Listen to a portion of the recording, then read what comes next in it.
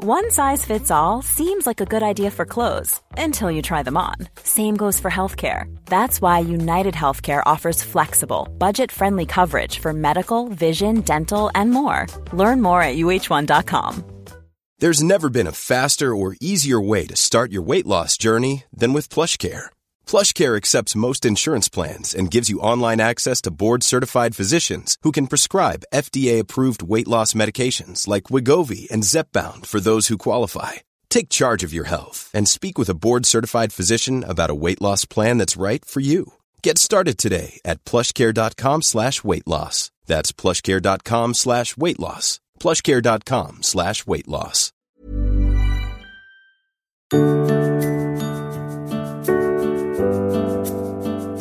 Hello and welcome back to the Liz Earl Wellbeing Show, the podcast that brings you weekly wellness wisdom you can trust. And hello to 16LS, who left this review following our very moving recent episode with Ben West. It reads, "Thankfully, I have no close personal experience of suicide, but regarding grief, I can really relate as to whether it's, quote, wrong or inappropriate to laugh after loss." And the reviewer goes on to explain, "My dad died suddenly in 2005. He was 82 years old, but his passing was very unexpected. And the night before his funeral, I stayed with a close friend who always has me in stitches with her sense of humour. And this night was no different. I remember saying to her that I shouldn't be laughing because my dad's just died, but I couldn't help myself and it lifted me. There were plenty of tears, but humour can also be a normal part of the grieving process." 16LS, thank you for sharing that very personal experience with us. Appreciated. And if you'd like to get in touch, you can find me on social media at LizEarlMe, or you can contact the team at Liz Earl Wellbeing. And please do leave us that all-important review because it really does help other people to find us. Well, my guest today is the award-winning specialist relationship counsellor, James Earl, who has written and spoken in the past on a wide range of subjects, from understanding anxiety or anger in a relationship to experiencing a loss of libido to suffering domestic abuse. He's also written a paper in 2018 called The Romantic Myth of Making Love, in which he argued that sex in a long-term relationship isn't about making love at all. And I'll be asking him a bit more about that. But as well as having a public voice, he's also been a private practitioner for 10 years, helping countless couples with communication issues, loss of desire and intimacy, and surviving affairs, amongst so many other problems. A very warm welcome, James, to the podcast. Oh, thank you very much for having me. It's a real delight to talk to you because you have written several articles now for my Liz Earl Wellbeing magazine. And, you know, I have to be really honest with you. When my editorial team said that they wanted to write about sex and relationships and have an expert, I was a bit nervy about it because we've not gone there before. And I thought it could be, I don't know, a bit voyeuristic, a bit sensational. But you've managed it in such a sensitive way. I love what you write. So first of all, thank you very much for that. Well, thank you. I think in couples, talking about sex isn't the easiest thing. And I don't think it's a reflection of the fact that we are prudish or repressed. I think it's just a natural human quality. I think we're all a little bit naturally shy. But I think something else is there as well, which is if I raise sex as an issue in a relationship, quite often it feels like I'm attacking because it's obviously an issue between us. If we were talking about a problem that was external to us, there's really no issue there. But if I bring up sex, it's something which is between us and therefore I think we can get defensive. So I think, you know, it is a difficult thing to discuss naturally. That's really interesting, isn't it? I think we'll unpack that a little bit more, particularly the sort of the defensiveness, which I know can be really hard to overcome. I mean, you do cover such a wide range of subjects in a relationship that it's difficult to know really where to start. How did you become a relationship counsellor? Did you have any personal reasons for entering the field?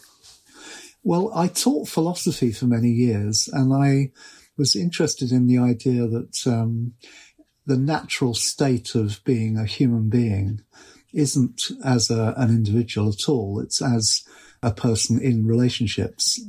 And that idea, I think, comes from the fact that, we all begin life attached to our mothers, inside our mothers. And then for the first years of our lives, the first 5 years at least, we are completely dependent physically on other people. And I think as we go on into, adolescence and adulthood, we mostly form pair bonds.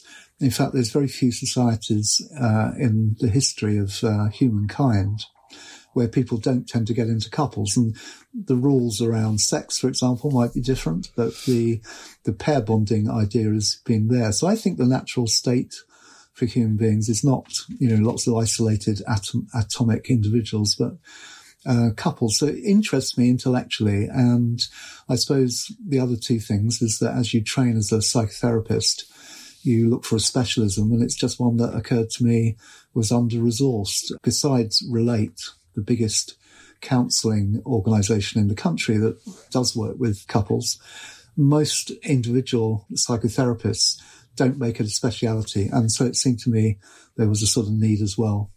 I think finally as well, I'm luckily in a happy relationship, and I think that sometimes helps you feel like you should spread the joy. Oh, lovely. Love that. We love joy here. It's a very big word for us at Liz Earl Wellbeing. I was reading actually an ONS survey, I think from 2020, to say that most of us in the UK over the age of 16 are living in a relationship, married, cohabiting, whatever. So, clearly what you say is borne out by that. Most of us feel the need to have somebody alongside us in our home space. And even as children, isn't it? Our feelings of happiness and well-being is impacted by the relationships with the adults in our lives. And I speak as somebody who's sadly been through 2 divorces with 2 different sets of children, and very much aware of the impact of them, however well you try and do it. And hopefully we managed both the ending of our relationships pretty well. But it is of huge significance, isn't it? And, not just for individuals when relationships go wrong, but for the whole family. I think that's right. I mean, the whole welfare of children is tied up with their relationships with the parents. And although I really don't believe that you should stay together for the children, I think it's always worth bearing in mind what is happening to them, and certainly what they might vote for if they had a chance, which of course they don't really get to do.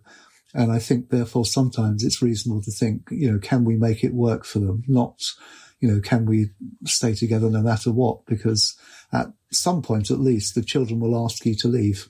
So it's really quite a balance, this. But yes, I think, we're not just considering our own welfare, we're considering the whole system of the family.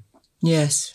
And does that include working with families, or do you principally work with couples? Because I know there's this whole area, isn't there, of family therapy? I did actually initially start training at the Institute of Family Therapy years and years ago, but I didn't continue it because I became more interested in couples than in families. But family therapy is a fascinating area, and I admire people that can work with such large systems. It's very hard work, I think. Yeah. A couple work in comparison is a little bit simpler, but, still fascinating and complicated, but not as complicated as working with, 3 or 4 different people. Interesting. You say, not necessarily stay together for the sake of the children, which is often what I hear. And actually, in fact, I've got several friends right now who are saying that very thing to me. Sure. I remember being very nervous talking to one of my children, about the possibility of divorce. And the first thing that child said to me was, well, what took you so long? They had clearly been processing it and realizing it and seeing and sensing that actually it wasn't the right thing. But having said that, we obviously need to try and make relationships work. And it's really sad, isn't it, that the current divorce rate in the UK is somewhere around the 40% mark. Yes, I mean, it is really high. But as you say, that's almost half, it's a big fail, exactly. Isn't it? It is, and I think it shows that we are a little unrealistic in our expectations of what marriage or long-term relationships can deliver.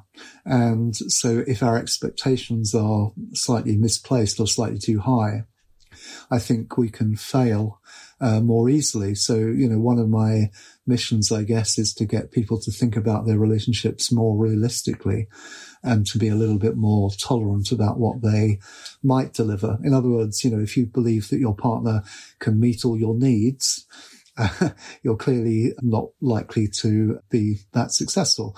We meet some of each other's needs and it's incomplete. And I think it's quite often surrounded by a certain degree of myth making. So, for example, I would say the idea that one person can be your best friend, your co-parent, your business partner, if you own property or any other business interests, the center of your social circle, and also your red hot love interest or, sex interest. That's a really tall order. And I think, we never really put it like that, but I think it's an incredible demand on somebody else. And of course, then, reciprocally on ourselves. That's so interesting. So do you see that then as the biggest cause of relationship breakdown or divorce, the fact that there are unrealistic expectations, that you expect to be able to tick all those boxes? I think so, yes. I mean, I would say if we thought about that a little bit more realistically, it wouldn't stop us getting into relationships because, as we've both said, that's probably the natural state that most people want to be in. But I think we might think about, how we conduct those relationships slightly differently, and we might be more realistic about what we expect from the other person. So, yeah, I think sort of trying to bust those myths that one person can meet all our needs is probably healthy. You want to avoid too much negativity and cynicism. Mm-hmm. But at the same time, I think, this idea that one person can be everything is probably not a good thought. The whole idea of soulmates worries me. Really? What I mean by that is if you have a soulmate, what if you have a row with them? Having a row with a soulmate is an incredibly serious thing, whereas having a row with your partner is just normal. I would prefer a sort of a thought about the relationship that said, you and I, we get on, we rub along, we fight sometimes, we have good times. That seems to me a more flexible and elastic thought about relationships than saying soulmates. So although, it's a very romantic idea, I'm not sure it's that helpful. That's really interesting. I know an older couple actually who do describe themselves as soulmates, and they seem very close and very, very connected, but I have never seen or heard them argue. And maybe there is a sense of fear then that you can't, because as you say, if somebody's your soulmate, it's going to make it incredibly difficult to disagree with them. Exactly. And I don't actually think not rowing and not arguing ever is a particularly healthy state of affairs. I mean, I know nobody particularly likes conflict, but given that two people in a relationship are different, and that, we shouldn't sort of have this idea of merging, because actually for no other reason, it would just be incredibly boring to be constantly looking into a mirror. I mean, I think, what makes a relationship interesting is that the other person is different, has different tastes, different outlooks, different interests, and is just different. And so rowing is perhaps a natural product of that. I'm not talking about constant warfare or, horrible degrees of, conflict. I'm just talking about a feeling that you can argue with your partner sometimes, and it's not catastrophic. In fact, it's what you might expect. And of course, the making up is always, or should be, a bit of really a high. Good. Yeah. and actually, that's the thing, isn't it? I mean, if you look at it like that, then rows might be a way of distancing two people and also bringing them back together. So you could say one way of looking at a row is it's a regulation of intimacy either way. Really interesting. As a therapist, are there one or two sort of persistent problems that you see as the most common when couples are coming to you particularly for help? Yes, there are. And there are two really, and they're by far the most common problems. The first one is the fallout from affairs. Right. Which are usually very distressing. And then secondly, a loss of desire. And that seems to be the modern problem in relationships, that we have an expectation that we're going to be erotically attracted to our partner through the years. And when that proves not to be that easy, we feel a sense of disappointment. So those are the two common problems. You've written actually for Liz Earl Wellbeing magazine about surviving an affair, and I thought you wrote incredibly well and sensitively and made it really a possibility for a lot of people. Do you get a successful outcome very often that relationships can survive affairs? And perhaps let's talk about that for anybody in that situation or knowing somebody in that situation that might help them have a bit of positivity surrounding this. Well, I really want to avoid an obvious cliche here, but nonetheless, maybe cliches are sometimes helpful because they remind us of a sort of hidden truth. And the cliche here would be sometimes you can come out from an affair stronger. And I would say that is true often, because what happens after an affair is that it requires a degree of honesty and openness, which has perhaps not been either possible, or at least it's been missing beforehand. So although nobody would say that's the best route to honesty and openness, sometimes just in a normal way of things, it actually is the outcome. So yeah, not only can couples recover from affairs, but they can actually go on to be in better relationships. I honestly believe that. And I would say the couples that decide that they don't want to do that or can't do that, usually there are issues there which are not directly to do with the affair. Right. So I think affairs can be recovered from, even though they're pretty much like, hand grenades under relationships on the whole. But as you say, could be an underlying symptom of something else that is That's not right. quite as repairable, perhaps. I think that's often the case. And I think when somebody has an affair and it's just a symptom of an underlying difficulty, the couple have got to want to address that. And, sometimes couples don't. I think one of the things that, we're enthralled to here is the idea that the ending of every relationship is a catastrophe and a failure. And I don't personally believe that. I think some relationships may come to natural ends, and that you can agree perhaps as a result of an affair that now is the time, and that it doesn't really help us at that point to see, oh my God, everything's failed. It may just be that this is the right time to move on. Mm-hmm. And, we've grown through the experience and we've understood more and we know more about our needs. So I'm quite keen that couples can look at the ending of a relationship in the same way that they can look at it continuing. What is best for us both? What's best for everybody else involved, including the kids? And, not make assumptions that it has to be, soldier on at any cost. Mm-hmm. You mentioned that the second most common reason for couples coming to see you was loss of desire, or that sort of physical side of a relationship diminishing. What is the role, do you think, currently of the over-sexualization of images on social media, the pressure to look a certain way, the massive rise in pornography, for example? I guess as a second question to that, do you see pornography as a friend or a foe? Is it something that can revive a relationship or destroy it? I think, like most things, it can be both. My belief as to why pornography is so incredibly popular, I read an estimate that something like 60% of the hits on the internet are for porn, which is exceptional if it's true. I don't know if that is true, but but it is definitely very, very popular. I mean, if we put aside all the problems we can anticipate with, kids looking at porn, and especially, I think, young men looking at porn, and getting the idea of sex being a particular way as represented in porn when it's really not like that. But if we just put it aside and look at why people use it, I don't think the motivation for using porn is directly sexual. I think there is a huge problem in our society of anxiety. And I think what we do when we feel anxiety is we look for ways to soothe ourselves.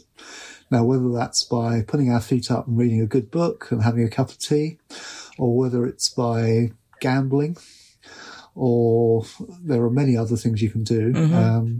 But I think actually going into the la-la land of a bit of sexual arousal can work quite well for some people. So I think the ubiquity of porn is partly to do with the fact that so many people are anxious, and they can quell that anxiety for a brief period by, using their sort of built-in sexual desire in that way. So I'm not quite sure it's a sexual thing directly. I think it's an anxiety thing. That's so interesting.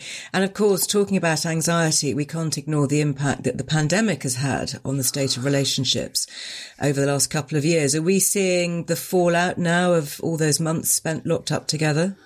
Well, yes, and it is locked up together, isn't it? I mean, literally. Both literally and emotionally. I mean, it really hasn't been good for most couples. I think there was probably a very brief period at the beginning when couples rediscovered, that they could play together and enjoyed chilling out together. So I don't think it was uniformly bad all the way through. But on the whole, when you're kind of on top of each other as a couple, it doesn't help. In fact, I think when most people look at my job, they probably think that what I'm doing is effectively, putting two people back in contact with each other and sort of reducing the space between them. But actually, I think what I'm doing most of the time is trying to prise them apart, right, and allow them to flourish as individuals, so that the relationship can flourish. So lockdown's been awful. It's had a universally bad effect on relationships. Mm-hmm. I think couples that have survived it have probably managed to have distancing techniques in the house, which have worked for them. Or maybe very large gardens. Very large gardens, with a shed at the end. This shows you how London property prices actually impact on personal relationships. They really do. There's not enough space, literally. Mm. You talk then about having individual space. Do you get individuals coming to see you without their partner? Can that counselling work in a relationship, or do you need to have both parties in the same room? Well, I prefer to have both parties there because I think it's just quicker. But there are many reasons why people come to see me individually, one of which is that they don't want their partner to know. Right. And that might be because they're discussing some crisis they're having, or because they are ashamed of feelings they're having, or they're contemplating things which may not be, like the possibility of leaving, which they don't want to disclose.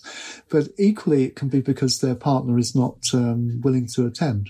And so in that circumstance, it's good that they can come along by themselves. And, the only rule is that if you see somebody individually, that session is entirely confidential. Right. So if you were to subsequently meet their partner, none of that content leaks into the couple session. And it always has to be like that in counselling. But one is better than none. I think so, yes. And I think, you can do a lot of work because a lot of this is really about consciousness raising. It's almost a form of teaching. And so, two people is better than one, but one is better than nothing. Yeah.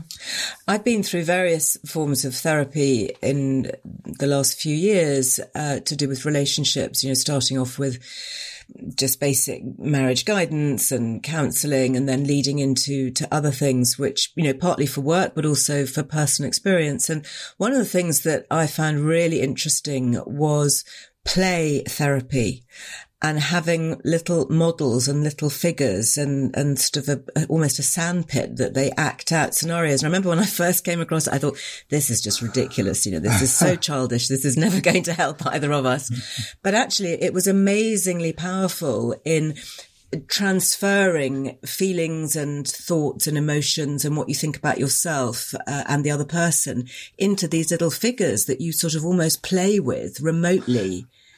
It's a lovely technique. It's amazing. You can do it with little dolls, or you can do it even with just normal everyday objects.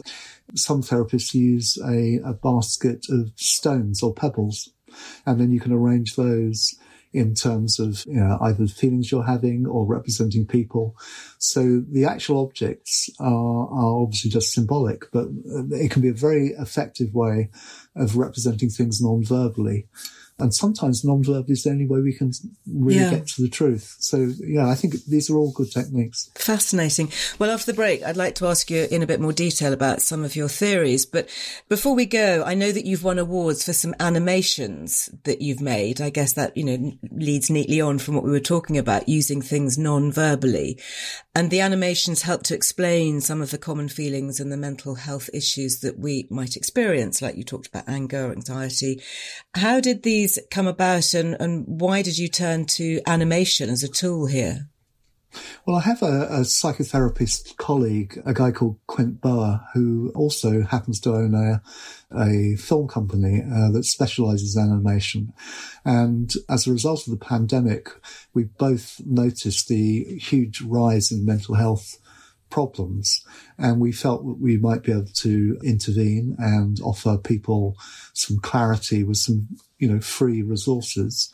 So we produced a set of animations. They're all only 2 minutes long, on anger, on trauma, on depression, on anxiety and alcohol, among other things. And we've just given them for people to look at as and when. But the point about using animation is it keys into a very early part of us. We are charmed by animation. We all probably remember seeing cartoons when we were a kid, and we sort of get lulled by it. So it's a very good way of teaching. Yeah.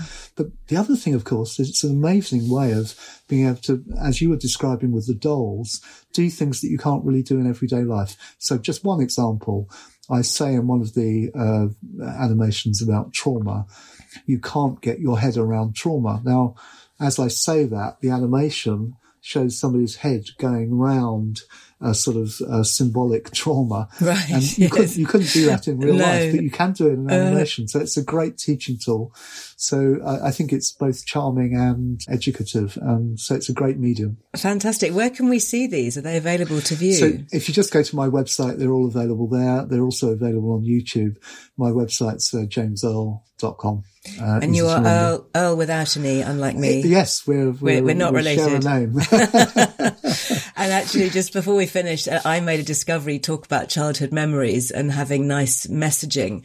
I've recently discovered that the Clangers are on Instagram. And wow. I grew up with the Clangers, obviously, and they put little snippets on their Instagram. And I hadn't realized, actually, as a child, the amazingly good, beneficial messaging that comes through the Clangers, because it's all about caring for each other, caring for their planet, being looked after by the soup dragon and all of that. I mean, they are really charming things to watch. Yeah, and we learn so much using that medium. So I think animation is the way forward. I really do. Oh, lovely. Well, we're going to pause for a quick ad break here. When we come back, we'll be asking James about some of his theories about relationships, including why he thinks we often fail to keep sex alive in the longer term.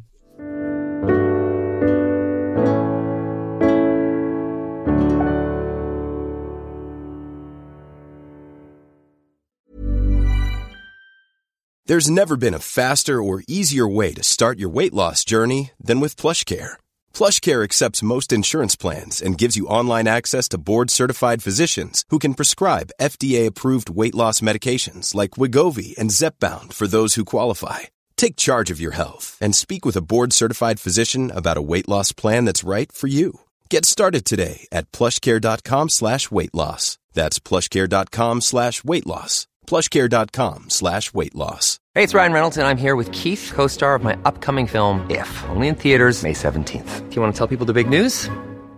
All right, I'll do it. Sign up now and you'll get unlimited for $15 a month and 6 months of Paramount Plus Essential Plan on us. MintMobile.com/switch. Upfront payment of $45 equivalent to $15 per month. Unlimited over 40 gigabytes per month. Face lower speeds. Videos at 480p. Active Mint customers by 531.24 get 6 months of Paramount Plus Essential Plan. Auto renews after 6 months. Offer ends May 31st, 2024. Separate Paramount Plus registration required. Terms and conditions apply if rated PG. Life is full of awesome what-ifs, and some not so much, like unexpected medical costs. That's why United Healthcare provides Health Protector Guard fixed indemnity insurance plans to supplement your primary plan and help manage out-of-pocket costs. Learn more at uh1.com. Hey there, it's Michelle Norris. I'm host of a podcast called Your Mama's Kitchen. When I travel, I'm usually looking for a way to find a taste of home when I'm not at home. And one of the things I love to do when I am at home is entertain. And Airbnb allows me to do that. When I was in California recently, I rented a house that had a great kitchen. And when we were sitting around the table, we were all thinking, we're in someone else's house. Someone could be in all of our homes as well. If you have a home, but you're not always at home, you have an Airbnb. Your home might be worth more than you think. Find out how much at airbnb.com/host.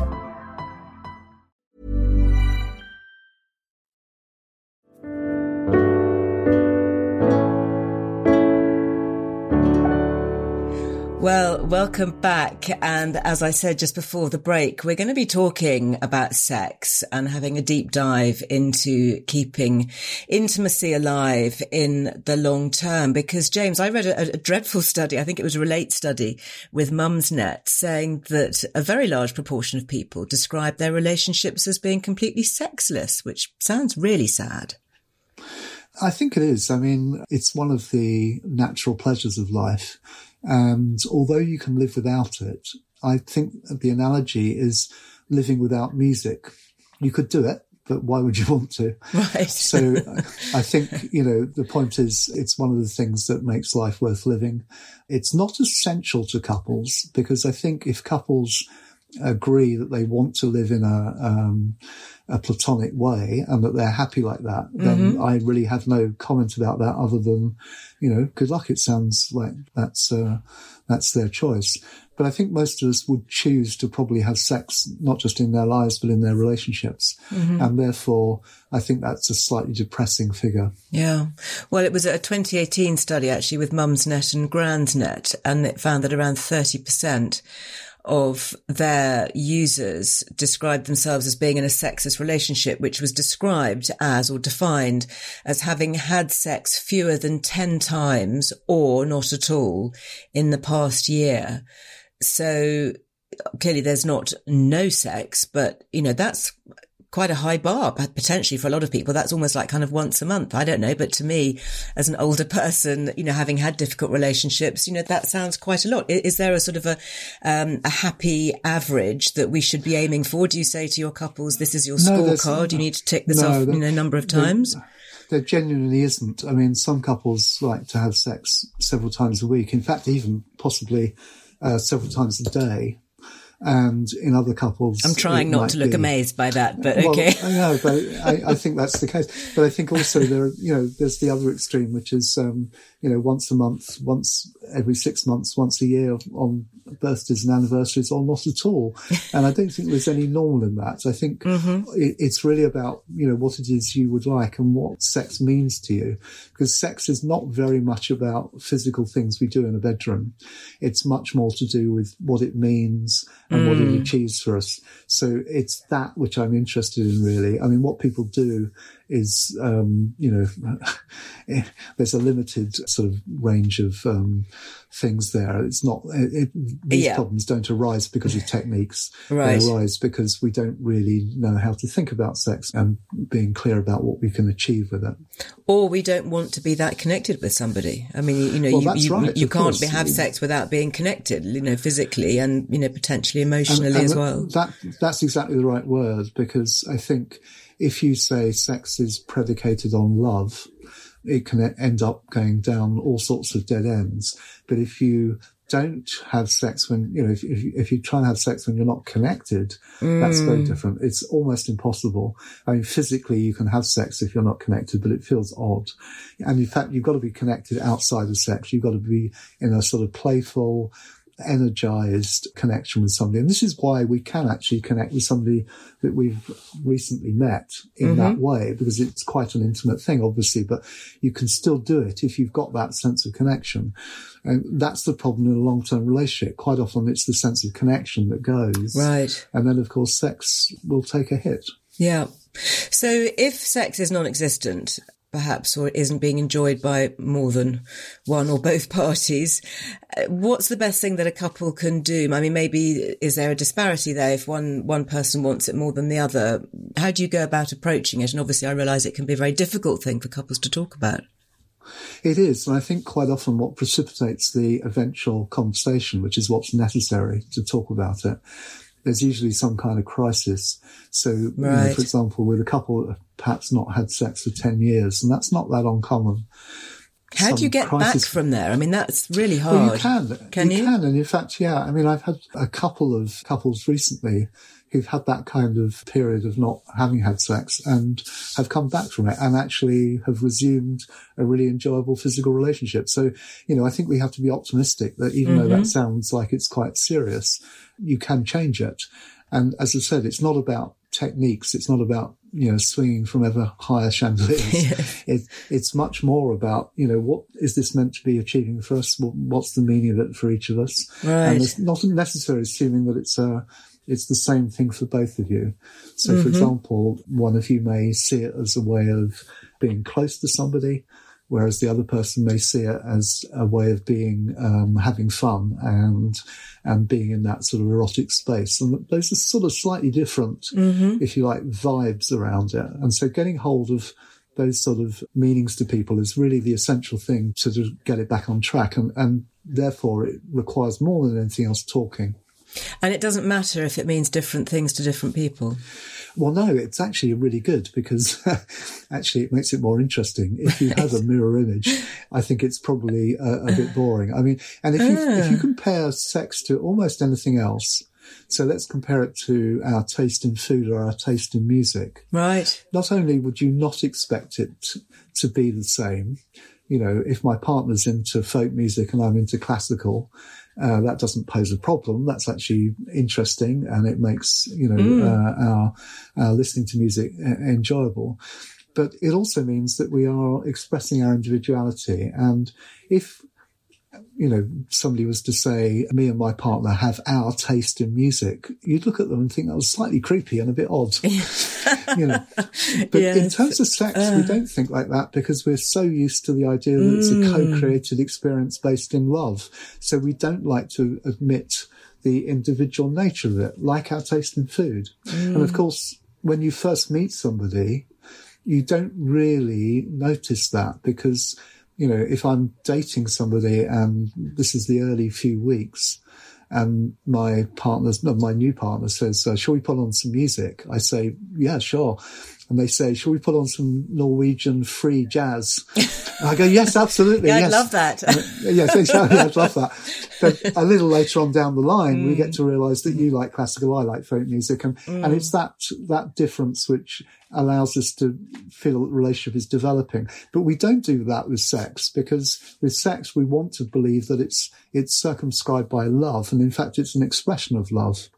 And in fact, I think the biggest problem of all, it's one that really sort of stares us in the face because I think everybody knows this. They just don't like talking about it. When we are dating somebody or when we're single indeed, we talk about having sex and, that's an enjoyable aspect of our lives. But then we say when we get with somebody and we're properly in a relationship with them or living with them, we don't have sex anymore. Now we do something much more profound and serious and interesting, which is that we make love. So we give up the terminology of having sex and we're now making love. And making love is 1,000 times better than having sex. But the problem with that myth is that most people don't feel like that. Most people would say that the sex they had at the beginning of the relationship was exciting and interesting. And as they go on in the relationship, it gets a little bit more problematic, perhaps even a little more prosaic. And so, I think we're almost like prisoners of our own myths here. I think it would be better to say this idea of basing it in love isn't that helpful to us. So is that the paper that you wrote? Because I know you wrote a paper called The Romantic Myth of Making Love. It's really just trying to challenge that idea that, making love is a good model. Now, I'm not saying for one moment that, having sex with a stranger is better than having sex with somebody that you love. In fact, quite the reverse. And the analogy there would be if you drop me into a new city and, I will, as is my wont, almost certainly head for the art gallery. And if I go to that art gallery, I would rather be with my partner than with a stranger I picked up off the street because it's just going to be a more interesting conversation. So having a sexual relationship with a long-term partner is probably the best situation you can be in, but not if you think that it's going to be based in this expression of lovingness. In other words, because you love them, it's a good person to have sex with, but it's not for the purposes of love making. It's for the purposes of sex, which is a slightly different way of thinking about it. And I think that's where I think we can often go wrong. That is so interesting. Is there then a gender divide on how we view sex? Do women tend to stereotypically think more about making love or being made love to, for example, whereas for guys it's more about let's have sex? Do you know what? I think it's almost the reverse. Liz. Really? And the reason I think that is I think men often want sex. I mean, you know, I know men have got the reputation for wanting sex with anything that's got a pulse. But actually, I think most guys are intimacy deprived. And the research seems to show that they get picked up, kissed and cuddled as kids. Yeah. Something like half the amount that girl children do, even with parents that really claim to be treating them the same. Yes, exactly. It was a Scandinavian study a few years ago. And then they go on in their life to lack intimacy because they have fewer friends than most women. They touch their friends far less often. Yes. I mean, women casually touch their friends a lot and men don't. I mean, men, I think, enjoy contact sports quite often because it allows them a degree of touch. They don't have deep and meaningful conversations with their friends, certainly not in the way that most women do. You know, you can't imagine two guys in a pub saying, oh, yeah, I've had a really kind of down week this week. It's been really difficult. I'm really not sure which direction I'm heading in. You know, that's not the sort of thing that guys no, it's do not common. on the whole. And they don't also have that sort of very easy intimacy where they can just chat about everything and nothing with somebody that they half know, which gives you a kind of connection with people at the school gate, for example, that, you know, you don't particularly know, but you can be intimate with because you can chat. And guys will often see that as a sort of as small talk and as something that is demeaning. And it deprives them of intimacy. So if you put all that together, how do we get intimacy? Well, the birthright that boys have is the right to have sex. So we get our intimacy through sex. And because girls don't need to have intimacy only through sex, I think they can be more playful with the idea of sex. So I think actually, if I had to say, you know, where the gender difference is, it's that boys seek intimacy through sex and women I'm using boys and girls here just because I think this does begin with the way in which we're brought up. But I think women don't necessarily need to use sex for intimacy. They can use it just for fun. That's so interesting and very liberating, actually, for women, because that's historically not what's been perceived. Well, it's against all the stereotypes, and it's also, if you think like that, you might sort of say, well, you know, that could be quite shaming in some way. But, you know, that shaming thing's still around. It's been around for thousands of years. It's still there. Yeah. But actually, I think it's a kind of inversion of the truth. You talk about shame, and that brings me on to thinking maybe about trauma. How common is it to see the trauma perhaps of a past relationship having an impact on a current relationship? Well, one of the biggest traumas in a relationship, besides really awful things like domestic violence, domestic abuse, but I mean, if we look at, say, the trauma of an affair, one of the things that happens is that in a long-term relationship, we have essentially two relationships in one. One is the play relationship, but the other is where we're looking out for each other, which you might describe as the parent-child relationship. And in an affair, it's the parent-child relationship that gets messed up. Your credentials as my surrogate parent looking out for me are injured if you don't bear me in mind and go off and have sex with somebody else. And I think that trauma of feeling that your parent isn't there anymore can carry from one relationship into the next with a degree of suspicion and a degree of uncertainty and, you know, lack of trust. So, yeah, I think there is a sort of, you know, that things carry on from one relationship to the next. And you talk there about parents. I've also heard it mentioned that how you are brought up by your parents influences who you choose as a partner and potentially then impacting on your sex life as a result of that. That's absolutely true, I think. I mean, there are several layers to this. There's, you know, the here and now level at which you meet somebody and you fancy them, you admire them, you like them or whatever. But there's also what your mum and dad would want for you, which you might want to try and fulfill for them, or you might be deliberately trying to go against. You know, there's that sort of possibility there. But at a much deeper level, there's the unconscious attempt to try and meet somebody that represents the problematic parent. So let me give you an example. If you had an angry father where you could never quite know, when to ask for a hug, when to step back, it was full of uncertainty and inconsistency, and there was a degree of fearfulness around it, you might well seek out a partner where you can replay that same drama to try and master it. And I don't think that's uncommon at all. It also explains why, if you've had a rather unresponsive parent, you might look for a rather unresponsive partner because you're trying to get control over this thing that's been historically so difficult. If finally I can win your love and melt you, enough to love me, then I will feel really fulfilled. And, I think that's usually unconscious, but of course in therapy you can bring it into consciousness. Yeah. And it's by no means always there, but I think it's quite often part of the complex ways in which we form our partnerships. Sex in particular is an interesting area because I think quite often we use our preferences and our fantasies to deal with our past pain, emotional pain in our families of origin. Now that sounds like a very odd claim, and it maybe even sounds a bit pompous because we may say, well, fantasies are just, the candy floss, the mental candy floss that goes with sex. But on this reading, they're not really. They are actually treatment plans for past pain.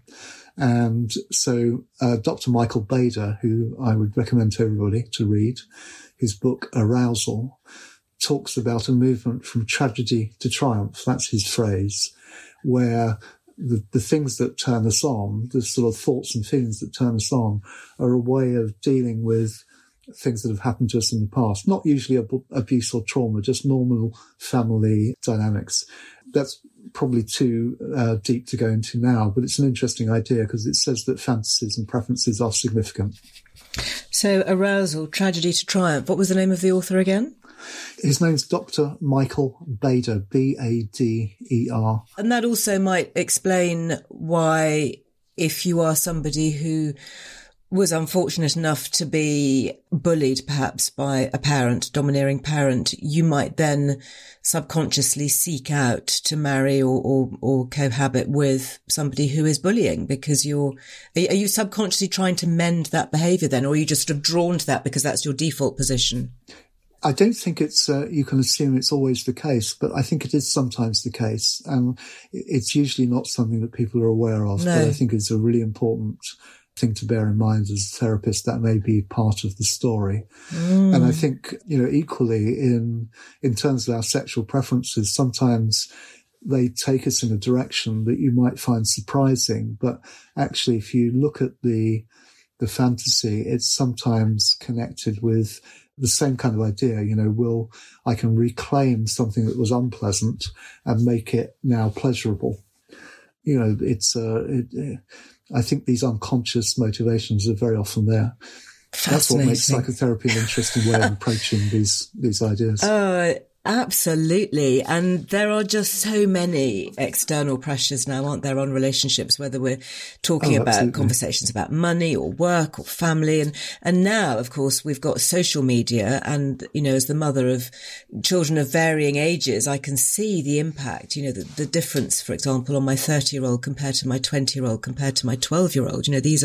These pressures are huge and they seem to be getting worse and more intense. Is that making it harder for couples to stay together, do you think? I mean, for example, you only have to swipe on your phone and you can find a new partner within 5 minutes, can't you? Yes. I mean, I think if you're happy in your relationship, it's less likely to happen. I don't think the fact that there's so much possibility out there necessarily means it's going to happen. But on the other hand, maybe what the possibility represents is to a large extent unmet needs. I wonder whether or not in previous generations people would have been behaving the way they do now more often had they had the means. Yeah. For example, during lockdown, I've had lots of clients tell me that they've discovered the joys of sexting because they can't actually be physically close to their other half. or indeed just other friends. Mm-hmm. Now, sexting hasn't been available as a possibility until relatively recently. But what it actually shows you is that people enjoy not just the physicality of sex, but the talking about it and the thrill engagement of that. with ideas. Yeah. How interesting. It's good and bad, isn't it? Like most things. Yes, these things are tools, aren't they? We have to remember That's that, right. and it depends how we use them and in what hands. Finally, do you ever say to couples, do you know what? I've listened to everything you have to say, and I've been counselling you for so long now. I think you'd actually be better off going your separate ways. What do they call it? Conscious uncoupling. Yes, I mean, I don't necessarily put it as bleakly as that, but I will talk to them about, the fact that their relationship may not have a sort of binary choice. Because if you've got children, for example, it's very tempting to think you can just leave. But of course you can't just leave. The relationship will endure. It'll just endure in different forms. So what we're really talking about is changing the type of relationship you're in. Mm-hmm. And there's a new form of relationship which I find very interesting called co-nesting. Co-nesting? Oh, that's interesting. Co-nesting. That means make a note of that couple, they're not together as a couple, but they are living in the same house. Or the same place. Yeah. And they're co-nesting because it's cheaper. Yes. And it's better for the kids. And because any other people involved in their lives don't need to be brought back to the nest. And so it's a way of ending a relationship without necessarily, visibly ending it.